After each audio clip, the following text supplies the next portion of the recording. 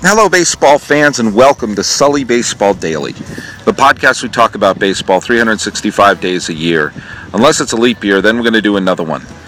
I've been doing this every single day since October 24th, 2012. Today's date is the 27th day of March, 2017, and the streak is going to end a week from yesterday. So April, what the hell day will that be? That is going to be April 2nd, 2017 will be when it ceases to become a daily podcast and will become a weekly podcast. I'm your host, Paul Francis Sullivan. Please call me Sully. I'm recording this outside on a beautiful, beautiful day.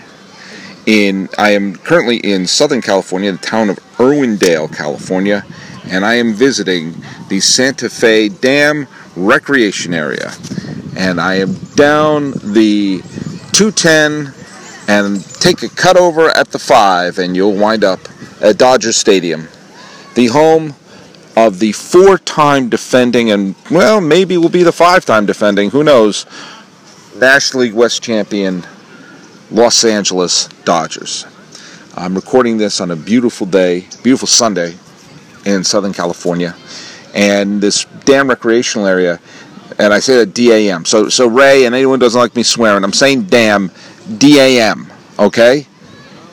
So if I say goddamn here, I'm making a positive statement about anyone who you believe created the universe and the dam here that I'm looking at. And it's a lot of water here. It's a good thing, because it wasn't that long ago that we were in the middle of a absolutely jaw-dropping drought here in California, Northern California, Southern California, whichever California you want. It was just absolutely, it was cataclysmic and affected everybody. And so now that we're here, we see there's a lot of water here. There's some ducks, there's some geese, they better scurry. They're in the dam. Some people are fishing, which makes you realize they put the fish in here. These fish don't go to dams normally, right?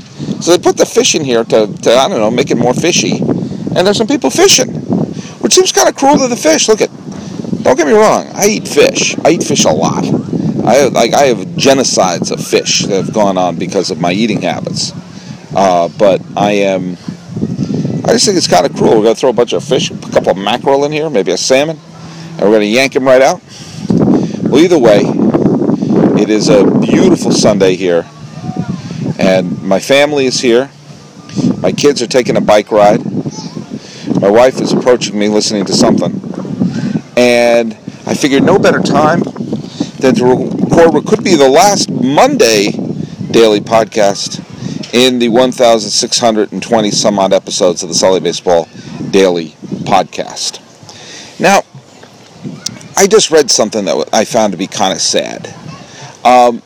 We sometimes forget when there's an obscure player, and I'm one to make, when I talk with my baseball fan friends, the more references to obscure baseball players you can make, the better. And if one has an unfortunate baseball name, a name that is absolutely primed to be made fun of, you jump on that.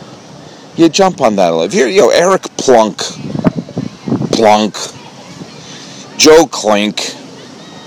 I always thought Grant Balfour was a really unfortunate name for a pitcher. Swisher. It just, you swing and a miss, swish. And of course, anyone who has a name that sounds, could be remotely, double entendre, is, you just sort of go, oh boy, Dick Pole. Sorry. Oh, my kids are now biking right past me, right now. So stay on the bike path, guys. You're supposed to stay on there, not bike around on the grass. So one name like that, one pitcher from, when I was really at peak baseball watching. I'm still at peak baseball watching. When I was reaching the level that I'm at right now, in the late 80s, early 90s, was a pitcher for the Philadelphia Phillies named Todd Frohwirth. And of course, you go by that name, Todd Frohwirth, Todd Noworth. And he was a submarine pitcher who had the real misfortune of being part of those Phillies teams when the Phillies were starting to fade.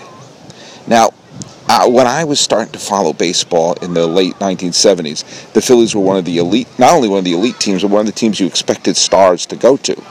They had Schmidt, who was, if he wasn't the biggest star in baseball, he certainly was one of them. They had Steve Carlton. They had Greg Luzinski. Eventually they brought Pete Rose in. That was just, when Pete Rose left the Reds to become a Philly, that's mountain moving time. And then they won the division in 76, 77, 78. They won the World Series in 80. They were one of the two NL East teams that played in the divisional series, lost to Montreal, but they're still postseason time in 81. They won the pennant in 83. It was just expected for a long time that the Phillies were going to be a serious contender. And when that fades away, it really bites the newcomers in the butt. Because when there was glory and then there is no glory, the players who are the faces of the new regime are the ones who are unfairly compared to the previous ones. I saw even when the Yankees were still making the playoffs, when they stopped winning pennants, the players, even players like Giambi and even A-Rod, were trashed. And, we were better off with Brocious, we're better off with Tino, we're better off with, all these other... They had very good players on the team, some of them all-stars, but if they don't win, where's the Paul O'Neill, where's the Ramiro Mendozas? And you saw that happen and unfairly trashing some players. Like one of the Sully Baseball cards of the day was Doug DeCences. And he had a horrible time with Oriole fans because he had the audacity to not be Brooks Robinson. And the fact that the Orioles stopped winning for a while with him as the third baseman. They won with Robinson. They didn't win with DeCences. Ergo, DeCences sucks. There's a real strange, weird logic to go around with that. But, that logic, if you take a look at some players who have been starters on multiple world champions. Aaron Rowan. Is Aaron Rowan a better player than Ted Williams? Aaron Rowan happened to be the center fielder for the White Sox and happened to be on the Giants when they won. So he has multiple championships. So does Juan Uribe. You see players who show up on multiple times and they have an aura of winning, but if you happen to be that player on a losing team, well, that kind of puts you in the crosshairs. So when the Steve Jeltzes, the Bruce Ruffins, the Rick Shoes of the world started popping up on the Philadelphia Phillies, and Rose was gone, Bake McBride was gone, Luzinski was gone, Carlton was gone, Mike Schmidt was the only guy sticking around, and they were wearing the same uniforms, they were playing in the same stadium. They still looked like the Phillies. But alas, the winning had stopped. And a part of that was the rise of the Mets, and part of that was the rise of the Cardinals, and part of it was the team got old, and they didn't make all the best moves. They made a bunch of moves for now, and they tried to make moves to win, and those moves paid off for the most part, because, you keep winning pennants and divisions the early part of the 80s, it worked out. It was harder to win. It was harder to make the postseason back then. There were only two divisions. You're first place East, first place West, that's it. No wild card game, no third division, nothing. So the bad times came back to bite them. And Frohwirth was one of those players on the team when things were starting to head south for the Philadelphia Phillies. And Phillies fans, Phillies fans hate to hear this, but they can be a little rough. They can be, a little this, that, or the other. But Frohwirth was coming up, and he was a reliever on the team who was supposed to be the next really good closer. He went back, he piled up a bunch of saves in the minor leagues, and he looked like he was going to be, a submarine arm, kind of a Kent Tekulve type relief pitcher. And he made his debut in 1987. Now, keep in mind, 1987, Schmidt was the defending NL MVP in 80, because he was the MVP in 86. But he was starting to decline a little bit. He was still a good player, but he was starting to decline. And a year and a half later, he had retired. He retired midway through the 1989 season.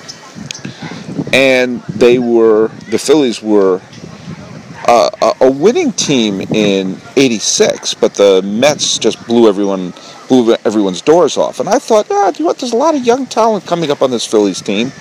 Maybe they're going to have a new run, but it never happened. The Cardinals were better, Cubs became better, the Mets were better, and the Phillies were, they were a non-factor. And beginning a really, really dark time in Philadelphia sports history. Remember, between the Sixers winning the '83 NBA title and the Phillies winning the 2008 World Series, in those, 25 years, there were no championships in Philadelphia at all. Frohwirth came in, his first game, he entered the fifth inning. Phillies pitcher Greg Gross was ejected because he had sandpaper in his glove. Frohwirth pitched a solid inning in the third, got the win, and on began what was a 9-year major league career. Pitched for the Phillies, pitched for Baltimore, pitched very briefly for the Red Sox, had a cup of coffee with the California Angels, and that was it. He never really was, he didn't really amount to, huge career.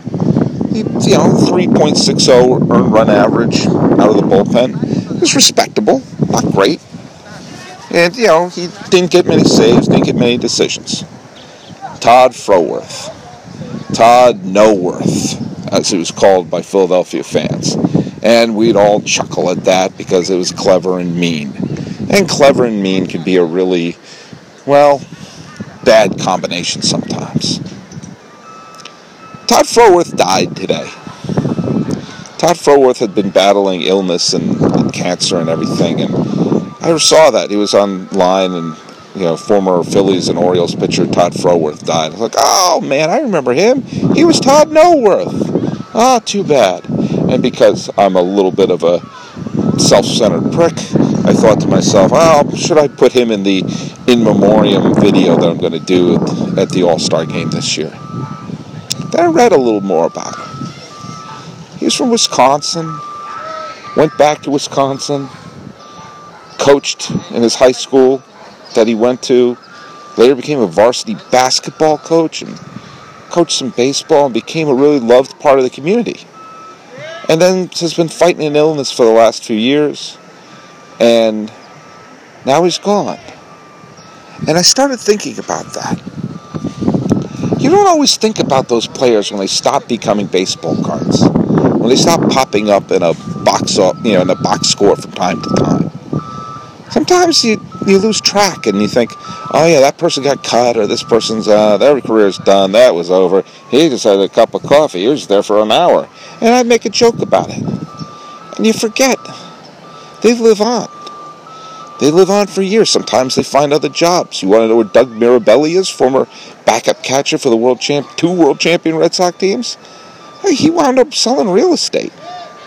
So Glenn Braggs, who was guest of the podcast, world champion Cincinnati Reds, started selling real estate. And you find that some people do this, some people do that, some people get in trouble, some people made a ton of money, then don't do much anything. And then you have people like Todd Frohwirth. Can you imagine what a beloved figure he must have been for his players and in that school? There were some people who were brought into, we saw in our high school, this guy played college ball, or this guy played, Division I this, Division I that. This guy played in 9 different seasons in the major leagues. He was teammates with Mike Schmidt. He was teammates with Cal Ripken. He was teammates with Roger Clemens. He was teammates with some Hall of Famers and big-time All-Stars. This guy played and held his own. And can you imagine what that would mean for the players on his team when they find that baseball card, or they find those clips, if they're clips of him playing, or they find a box score here, a box score there? That's Coach Frohwirth. There was someone who I went to high school with who wound up playing a few years in the NFL. Played for the Saints, played for the Colts, played for the Steelers. Not a great career, but he caught a 2-point conversion in a playoff game, and got to suit up, got to play a few games. I bumped into him a few times. I've seen him a few times, and I'm like, whoa! And there's a little aura about him. I can't imagine what I'd be like around someone who logged in 9 years. 9 years in the major leagues. 9 years where he was someone you said, let's put together the best team we possibly can, and he makes the cut. When you look at someone, no matter what sport they are, and you can say, hey, I made the elite level for a game, let alone nearly a decade. Think about what that means in that high school of his, which, not a gigantic place.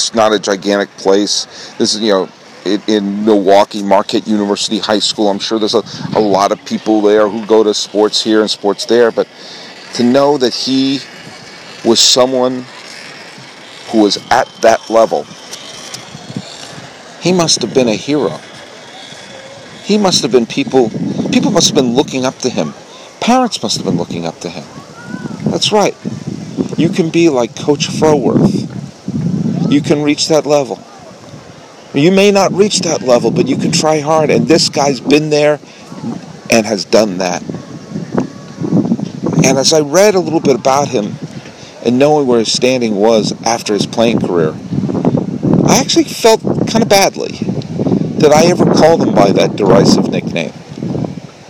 That I actually thought that because he wasn't at the level of Tug McGraw or even Al Holland, that he wasn't an all-star, the Phillies didn't win with him pitching, like it was his fault that they made a bunch of crap trades and they didn't develop the next big power hitter and the next big slugger. They made the wrong move here or there. They thought Steve Jeltz was going to be the answer at shortstop. No offense, Steve Jeltz. But I called him Todd No Worth at all. This is a man of tremendous worth.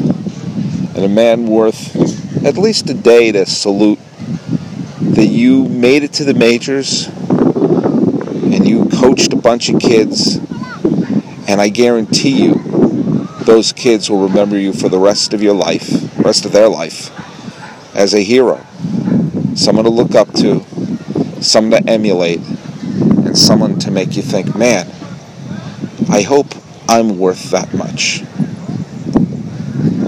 And so, keep that in mind. I'm not trying to be a buzzkill. If someone stinks, boo. If someone is a bad person, boo them harder. But remember, they're human beings too. And sometimes that little bit on top of the mountain is all you need to be an inspiration to a bunch of people. When they can say, hey, have you ever been there? I said, yeah, I have. I'm going to show you how to get there too. That is tremendous worth. So, Todd Frohwirth, here at the Dam, I salute you. And we'll continue the podcast for the rest of this week up until next Sunday when it gets rechristened as Sully Baseball and becomes a daily podcast. So go to sullybaseball.com, go like me on Facebook. Hey, go to iTunes and give a review. That helps. That helps iTunes know I'm here. Go to Facebook, go to Stitcher, go to Instagram. I'm listed as Sully Baseball Podcast on Instagram. You can be old school, send me an email at info@sullybaseball.com. The music is by Ted Thacker and Patrick Kaliski. Saluting the worth of Todd Frohwirth, like you should. This has been the Solid Baseball Daily Podcast for the 27th day of March 2017. I'm your host, Francis Sullivan. Please call me Sully.